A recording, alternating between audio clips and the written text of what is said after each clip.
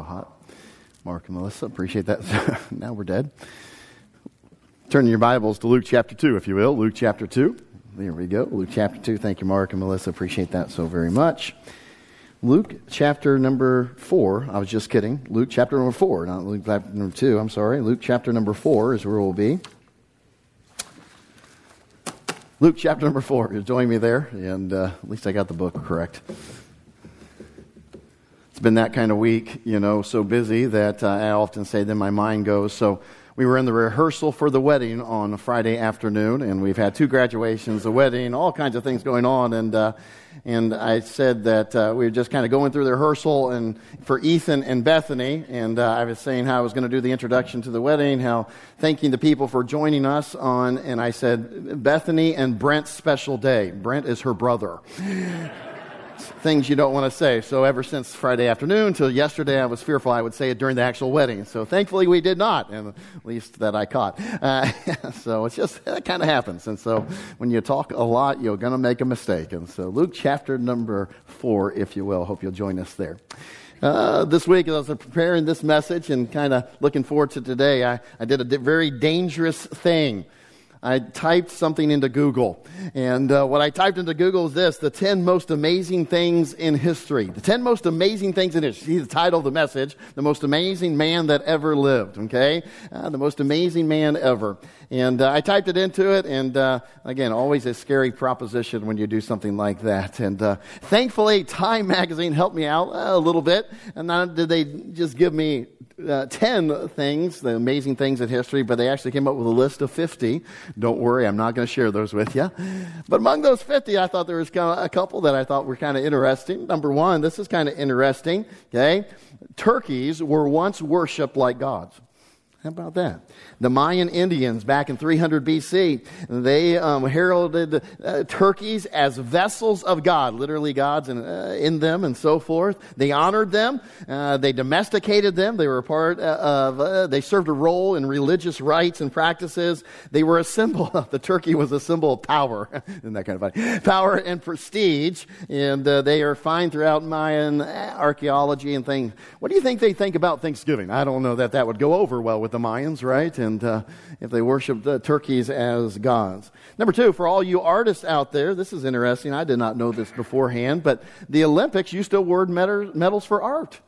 And back in 1912 to 1948, they held competitions in fine arts, not just track and field and everything else, but fine arts. There was medals given for literature, for architecture, sculpture, painting, and music. And kind of interesting. Everything had to be somewhat Olympic themed and so forth. Before it ended, they had handed out 151 medals and for arts and other things. So kind of interesting there. Kind of amazing. Didn't know that about the Olympics. Now, any of you children or teenagers that like to eat with your hands, close your ears, okay? At one point in history, forks were considered to be sacrilegious. Forks. Eating with them, and so forth. Why? Well, the word fork comes from the Latin furca, which means a pitchfork, and so association with the devil and so forth, and farmer's pitchfork. It was used in the 11th century in Tuscany, Italy, to eat, and the church didn't like that. The Catholic Church at the time argued God had created humans with fingers so they could touch and eat God's food. Kids, do not try to use that, okay? Well, that's what they argued, and so it was looked down upon, yet the church's disapproval didn't stop people from producing gold and silver forks to be used, especially there. In fact, it was a shocking sensation for about 100 years if people had forks on their tables and things like that. So anyway, those of you who are fans of condiments, I thought this was quite interesting. Ketchup was sold in the 1830s as a medicine. Ketchup, how about that? 1834, Dr. John Cook, he added tomatoes. Now, this is kind of interesting. He added tomatoes to ketchup. You say, wait a second, how did he add ketchup to tomatoes? Listen, ketchup was originally a concoction of fish and mushrooms. I love mushrooms and I love fish, so I don't know. I think that's pretty good, all right? And but he added ketchup to it, and because he added ketchup to it, obviously there's a plethora of vitamins and antioxidants and in the sauce. So he decided to produce it as a medicine and promote it as a medicine. He said it would cure diarrhea, indigestion, jaundice, and rheumatism. So you eat some ketchup. By the 1850s, the whole ketchup medicine empire had collapsed. later, obviously, it became the well known as the condiment we know it today. Last but not least, and this is pretty interesting. Probably some of you knew it to a degree, but it's true. President Lincoln, the 16th President of the United States, is in the Wrestling Hall of Fame. All 6'4" of him. A Wrestling Hall of Fame. 12 years he participated in wrestling matches. He had 300 matches. He only lost one. Isn't that amazing? And because of that, he actually won a county championship in wrestling in Illinois, the Illinois in which he lived. And he also won some form of a state or a national championship. And so later on, the National Wrestling Hall of Fame inducted the president into that. And so pretty amazing. And maybe something you didn't know about our president. That's kind of interesting, and then that entire list, these facts are certainly interesting, amazing on some level for sure. What was most sad about it, as I went down, 50, okay, let's read through these, and I read down through them, and what was sad was the most amazing man that ever lived, Jesus Christ, was not mentioned. Okay, now, you and I, there'd be people out in the world say, well, that's just cliche, why would he be listed among the most amazing things in history or amazing people even in that sense? Some might say, well, that's a stretch. Some might say, well, you're just biased because you're a Christian, that you think that Jesus Christ was the most amazing man. Others might just simply argue, well, that's just not true. But when I stand here today and I tell you that Jesus Christ was the most amazing man that ever walked the earth, I don't say it based upon personal opinion.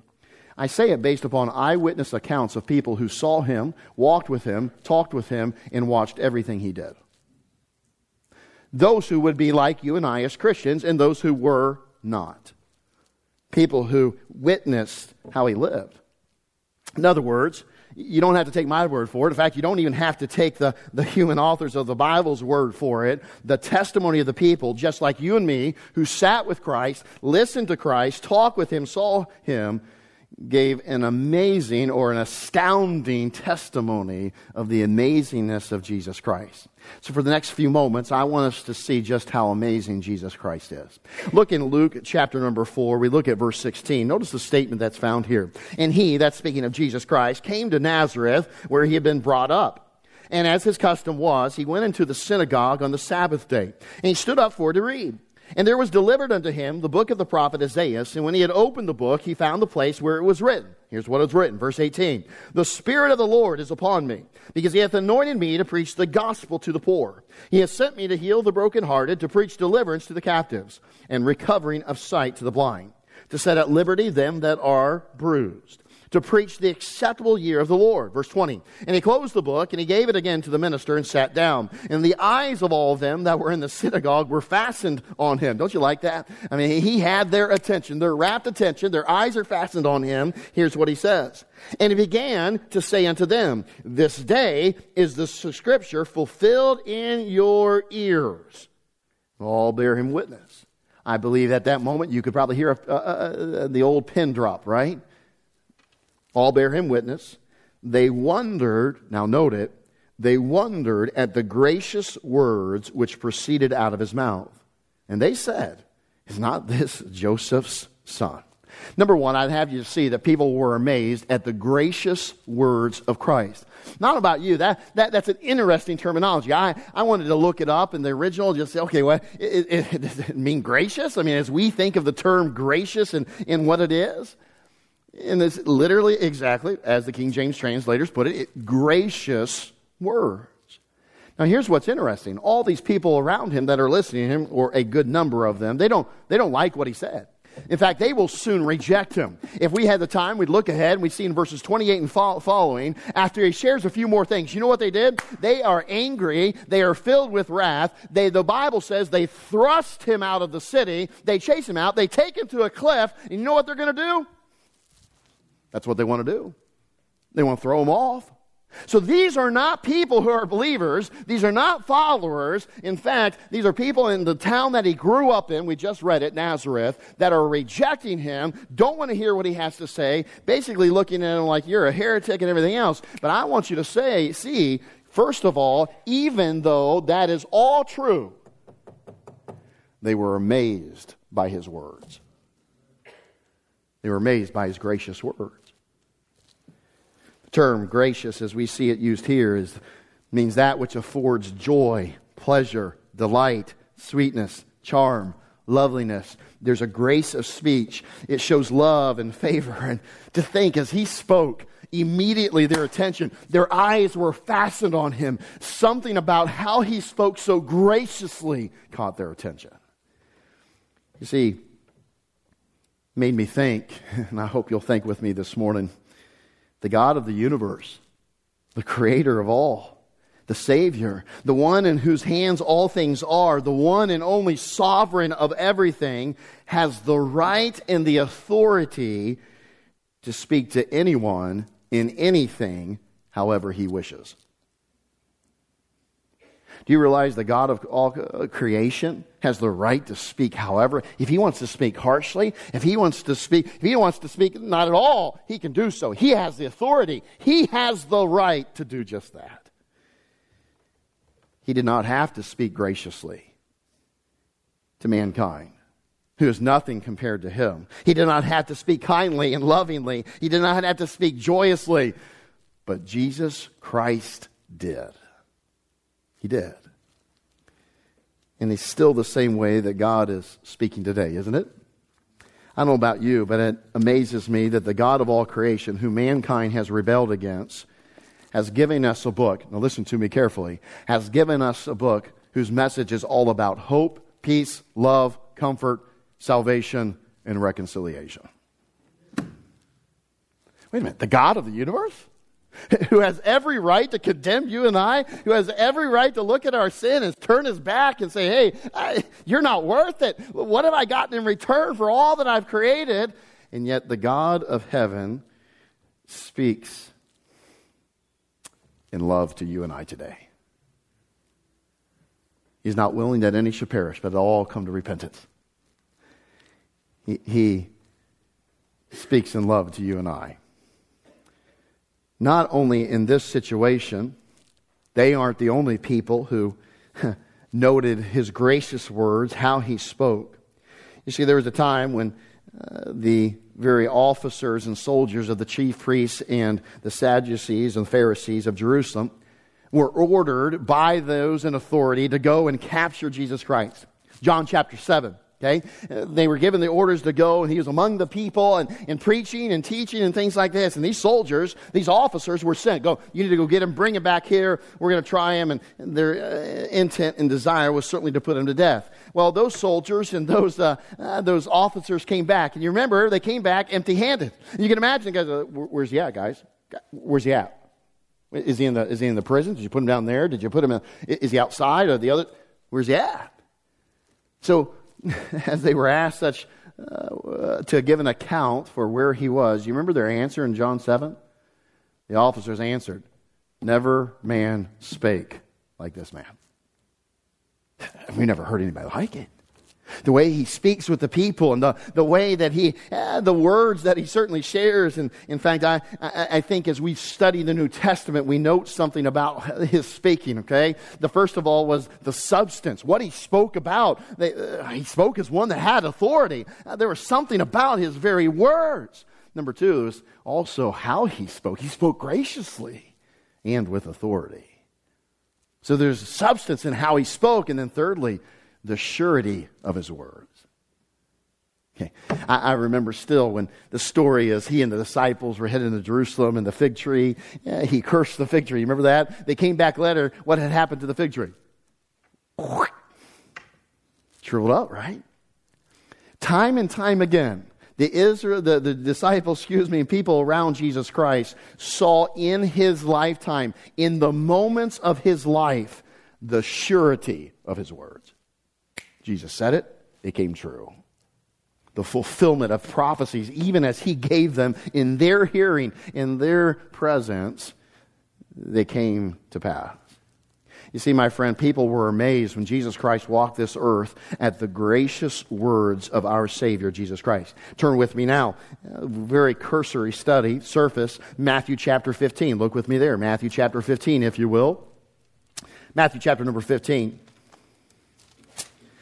We look at verse 29 and just a few verses 29 through 31, if you will, with me, Matthew chapter 15.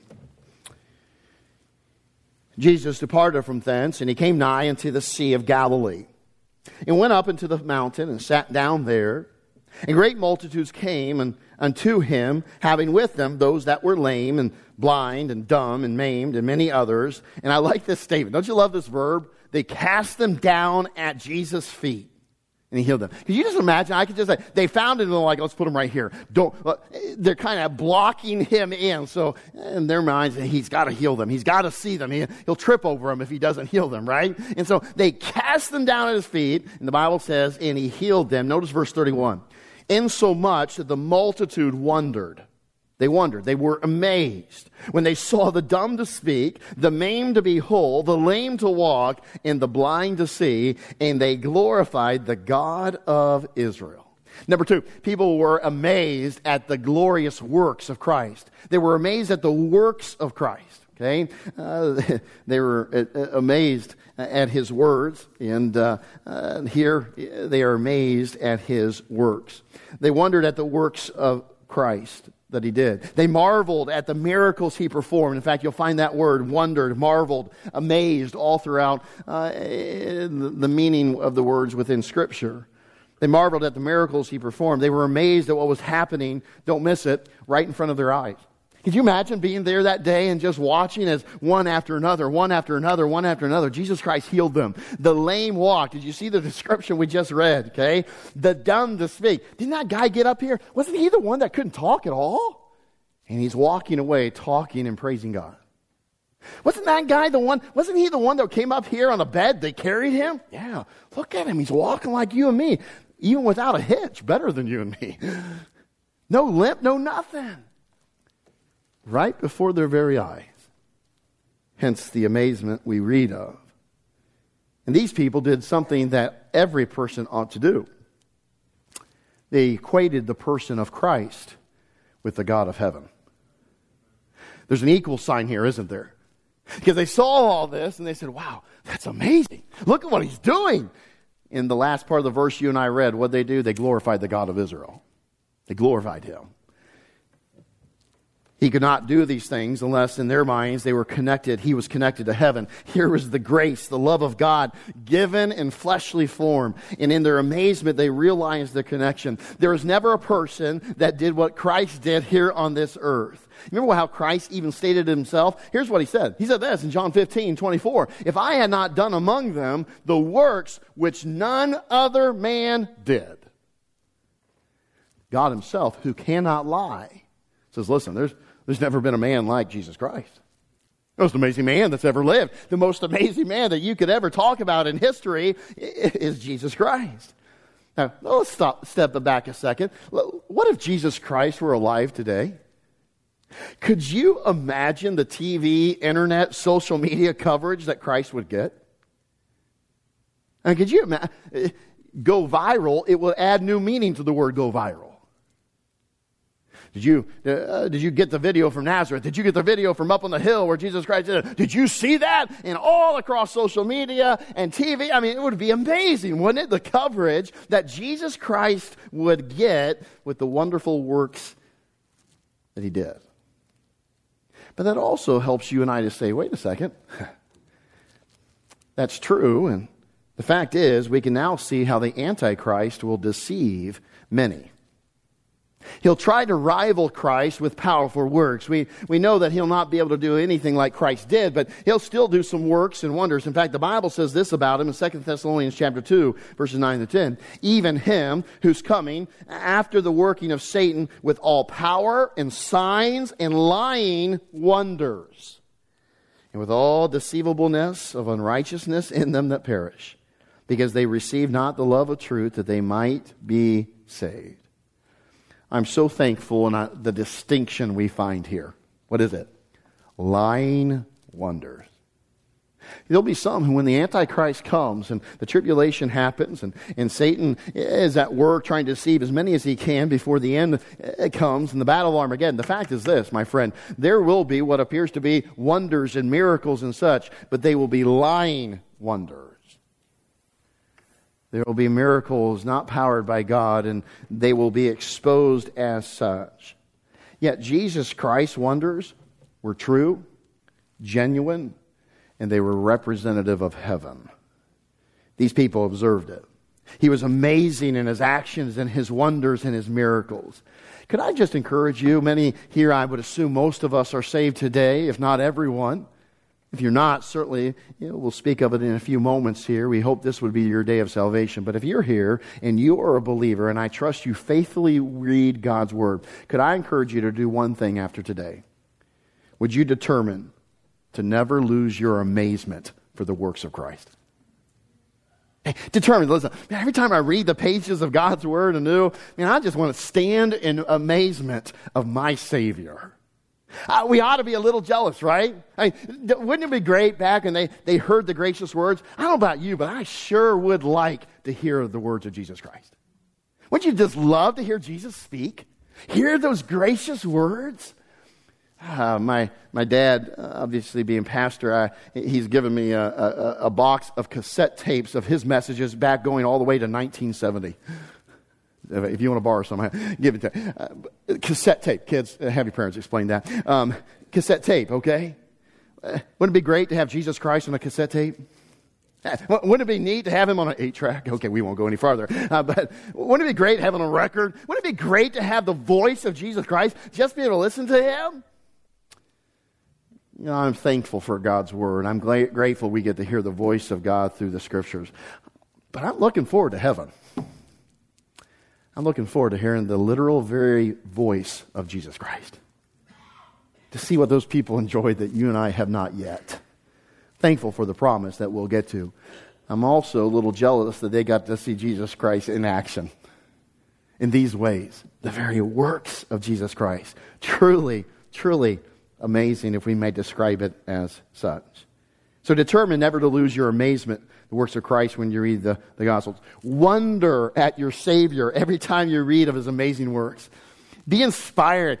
Be in awe of who your Savior is every time you read them. Turn with me to Matthew chapter 8, if you will, just over a few chapters. Matthew chapter 8. People were amazed at the gracious words of Christ. People were amazed at the glorious works of Christ. Matthew chapter 8, we'll see one more thing. Matthew chapter number 8, verses 23 through 27. And when he was entered into a ship, his disciples followed him. And behold, there arose a great tempest in the sea, insomuch that the ship was covered with the waves. But he was asleep. And his disciples came to him and awoke him, saying, Lord, save us, we perish. And he said unto them, Why are ye fearful, ye of little faith? Then he rose, he rebuked the winds and the sea, and there was a great calm. But the men marveled, saying, What manner of man is this, that even the winds and the waves obey him? The men marveled. The men were stood in amazement, okay? And disciples aren't sold, are they? They're not in full knowledge and understanding of who he is. They don't understand the fullness of him being the Son of God. Yet, they're standing in amazement, okay? Because if they fully understand who he was, they wouldn't stand back and say, Whoa, what manner of man is this? They wouldn't have asked that. So they weren't, these weren't the disciples of Acts yet. These weren't the disciples of the great day of Pentecost yet. These guys were still growing. They're still learning who Jesus Christ is. And so they're standing in amazement like, whoa, who is this guy? Come to the full realization. And we would say this, and people were amazed at the ways of Christ. The ways of Christ. You could throw in there, keep it a little alliterated, people were amazed at the God-like ways of Christ. You see what they're asking? What manner of man is this? He's not acting like a man. He's acting like God. And Jesus Christ is probably thinking, duh, I've been trying to tell you, I'm the Son of God. I'm God. I'm the Father in one. God-like ways of Jesus Christ. In this instance, the disciples couldn't get over the authority that he had over the physical world. The authority he possessed and the ways of commanding it, directing it. I love the description here, don't you? He says what? He rebuked the wind and the sea waves. Now, think about that for a moment. He gets up and he rebukes them. Can you imagine what that was like? Parents here, you know what it means to rebuke a child, right? Stop that. Don't do that. Get off that right now. We know what it means to rebuke. We know what it means to correct. We know that, hey, don't do that again, or you'll regret it, or something like that, right? Okay, we know how to rebuke. We know how to get on to our children in a way, okay? We all have experienced that. Now, picture it. They come to Jesus Christ. The waves are about overtaking the boat, as the description is. And so these are fishermen. They are used to storms, but this was no storm like they had ever experienced. And the reality was that thing was shaking. The waves were coming into it. And they get to the back of the boat, and he was what? That was about 29.5% participation. Let's aim for 50 plus, shall we? He was what? He's asleep in the back of the boat. Now, I don't know about you. I have a hard time sleeping anywhere. Do you know somebody that can sleep anywhere? Doesn't matter where? Yeah, point to the person sleeping in church. Amen. That'll tell you who it is. And anyway, okay. So he's asleep in the back of the boat, right? And they come, they wake him. And what the Bible says? He stood up. He arose. He gets up. Now, this is amazing to me. Here they are. They're hanging on to dear life, likely. On the railings, on the side of the boat, whatever kind of boat it was, they're hanging on, they're clinging to life. And what does Jesus Christ do? He stands up. He stands up. And they're looking up at him, and they're amazed. What is he doing? And he stands up, and he rebukes the winds and the wave. Now, I can just imagine him saying something like this. All right, wind, that's just about enough. You stop blowing right now. Maybe he says something like this. Now, sea and waves, knock it off. You be still. And what's the result? There was a great calm. Hey, mom and dad, you ever rebuke your children and all of a sudden there's a hush that goes over everything? You walk into the room, who did that? It's just quiet. Knock it off. Hush. Now, can I tell you? These disciples are looking up at him. This is the most raucous storm that they have ever been in. They are fearing for their lives. Listen, you hear what they said? We're dead! We're going to perish. We're going to die. Jesus Christ stands up and says, winds and waves, you stop it. And all of a sudden, what? Great calm. And they're kind of looking around. And what's their response? Amazement. Bewilderment. They wonder. They marvel. And when they finally find their voice, what manner of man is this? May I just tell you right now, Jesus Christ is the most amazing man that ever lived. The most amazing. Here he is. He rebukes the winds and the waves and the storms. And nature itself hushes. Quiet. His ways in this world were truly amazing. And we could go well beyond this. The God of the universe loved children. Suffer the little children to come unto me. We'll look at somebody and we'll say, oh man, they're really good with children. Oh, they're really good. Can I tell you right now? Jesus Christ was good with everyone. He handled children well. He handled the Pharisees well, the unbelieving. He handled his disciples, the doubters, the believers. He handled the sick, the weary, the heartbroken. He handled them all. His way was godlike in who he was. He was amazing in his ability to handle each and every person. No man ever moved or lived as he did. No one was ever, nor will ever come close to mirroring the amazing ways of Jesus Christ. You see, friend, people were amazed at his gracious words. They're amazed at his glorious works. And they were amazed at the godlike ways of Christ. Turn with me to Luke chapter 9, if you will. Luke chapter 9. Luke chapter 9. We pick up in verse 37. Luke's account here of a story he submits. And it came to pass on the next day when they were come down from the hill, much people met him. And behold, a man of the company cried out, saying, Master, I beseech thee, look upon my son, for he is my only child. So it's an only child here. And lo, a spirit taketh him, and he suddenly crieth out, and it teareth him that he foameth again, and bruising him hardly departeth from him. Look at verse 40. And I besought thy disciples to cast him out, and they could not. Okay, now listen, right now the disciples have failed. And they are discouraged. It hasn't worked. They tried to cast out this demon, this evil spirit. They couldn't. Their words were not powerful enough to cast out the demon that possessed the boy. So the father finds Christ, and he speaks out of this great company. He comes to Christ and says, Christ. And he comes to him and says, basically, I want you to do what your disciples could not do. So Jesus Christ tells him, bring your son to me. Look at verse 41, notice it. And Jesus answered and said, O faithless and perverse generation, how long shall I be with you and suffer you? Bring thy son hither. And I like the first part of verse 22.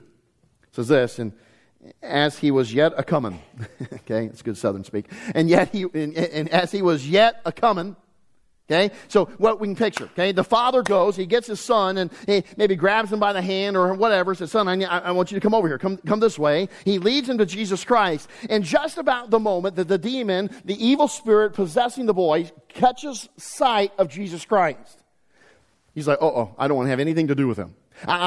No way, we're not going there. And so the Bible says what? The demon casts him or throws him on the ground and starts whipping around. Now, you and I, if we want to have a modern picture of it, if you've ever seen somebody go into a seizure, that would be a pretty good picture of it.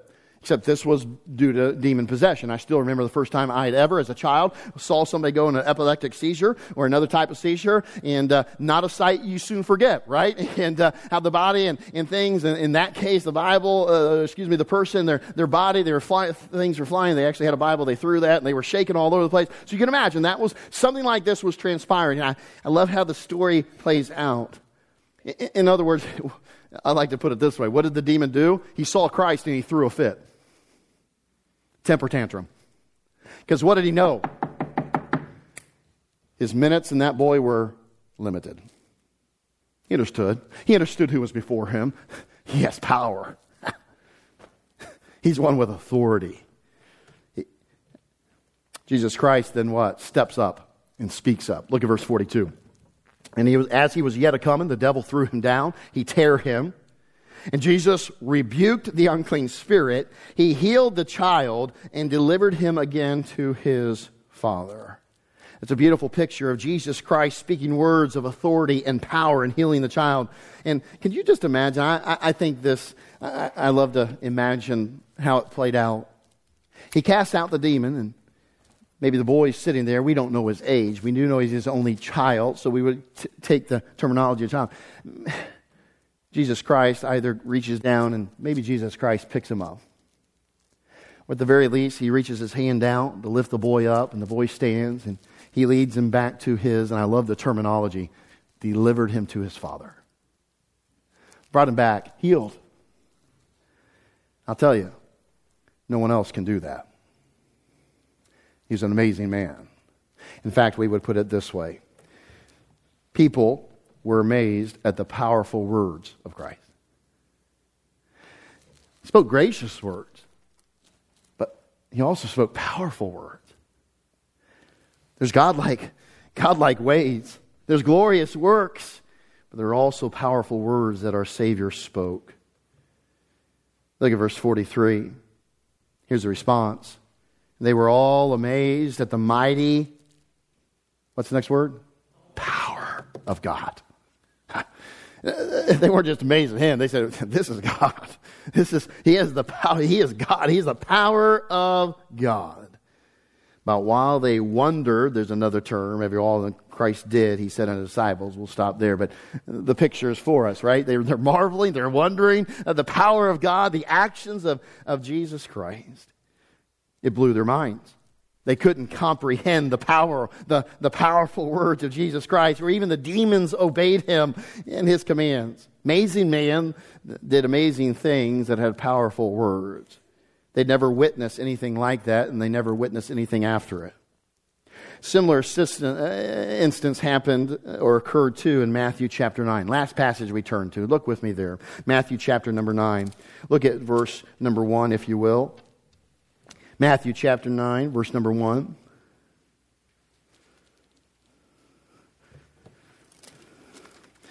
Matthew chapter 9, and we'll pick up verse 1. We'll read down through verse number 7, if you will. Matthew 9, 1 through 7. He entered into a ship, he passed over and came into his own city. Okay, now that's Capernaum.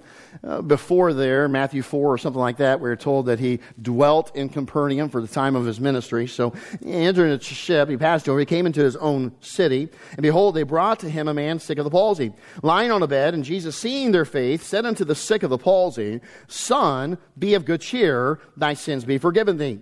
And behold, certain of the scribes and said within themselves, This man blasphemeth. And Jesus, knowing their thoughts, said, Wherefore think ye evil in your hearts? For whether it is easier to say, Thy sins be forgiven thee, or to say, Arise and walk. But that ye may know that the Son of Man hath power on earth to forgive sins, then saith he to the sick of the palsy, Rise, take up thy bed, go unto thine house.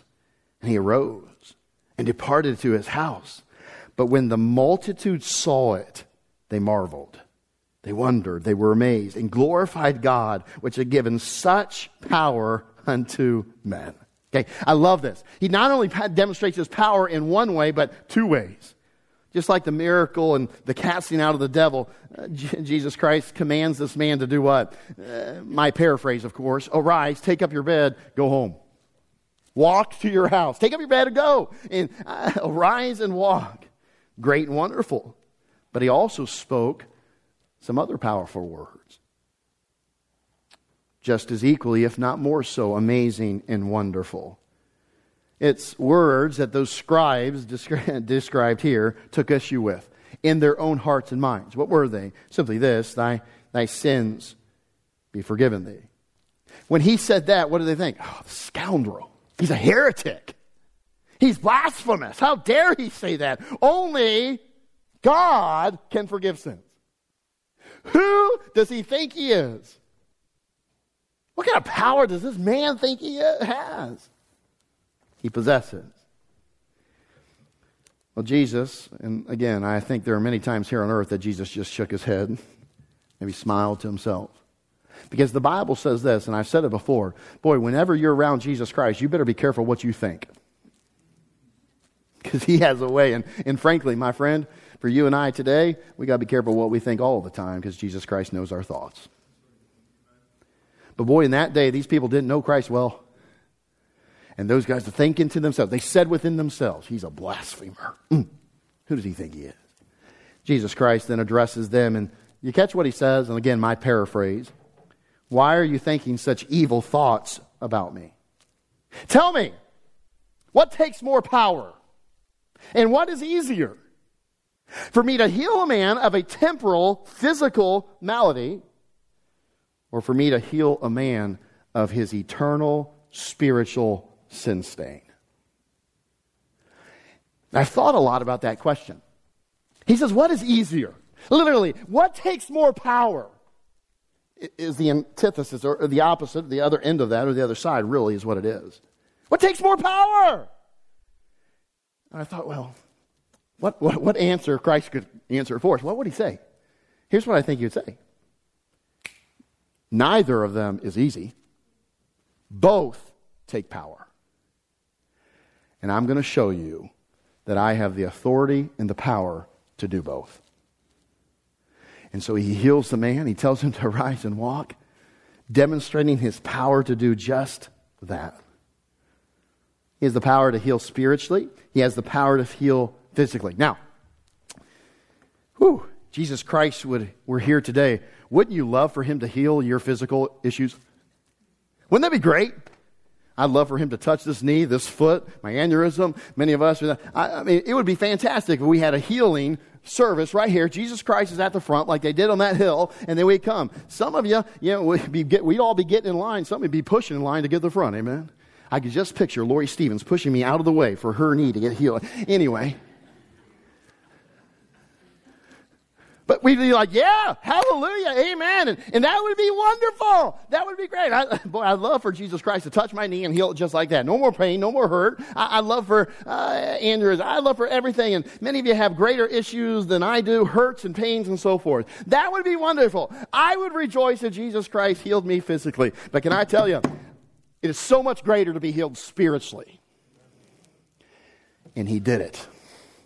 And he did it. He has the power to do it. My friend, we serve an amazing Savior. He saved me, He saved you. Now, let me ask you this. Let's nail down the amazing aspect of Jesus Christ. When was the last time someone offered to forgive your sins? To open the very gates of heaven, close the very gates of hell for you for all of eternity. You see, I've had doctors sit across from me and tell me, "Oh yeah, we can help you with that." I can tell you how that worked out sometimes. But I've never had someone sit across from me and say, "Hey, listen, I can forgive you of every one of your sins. I can open the gates of heaven and I can close the gates of hell for you." Not one person has ever done that for me. But Jesus Christ hath. For every one of us. You're sitting here today. Jesus Christ is an amazing Savior. He's done what only He could do. He offers amazing grace. No one else has ever done that for you, but He has done the impossible.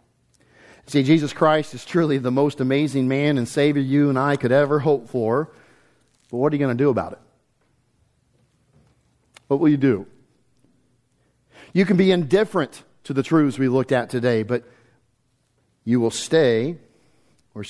not stay indifferent to these truths when you take your last breath and enter into eternity, and it will be too late. You say, "Hey, I admire that. I admire His amazing life and all that He did." But may I just tell you right now, that admiration will do nothing for you in eternity. You can fear Him, but that fear will be a sad companion in hell for all of eternity. You can scoff, you can doubt what the Bible says that Jesus Christ is, but that will be of little comfort for you when you spend eternity in hell in the lake of fire. Or you can put your faith and trust in the most amazing man that ever walked this earth. Repent of your sins in your own way and turn to Him in saving faith. His name is Jesus Christ. And though He may not make Time Magazine's top 50 amazing things in history, my friend, He is the most amazing thing and person ever in history. And He alone died on the cross for you. So would you let Him be more than just the most amazing person that ever lived today? Will you make Him your Savior? Trust in Him. If you say, "Pastor Henry, I've already done that." Well, don't you think such an amazing Savior and Lord is worth living for? Don't you think He's worth being a disciple of? Don't you think He's worth anything you and I can offer? What have you done with the most amazing man that has ever lived? Father, thank you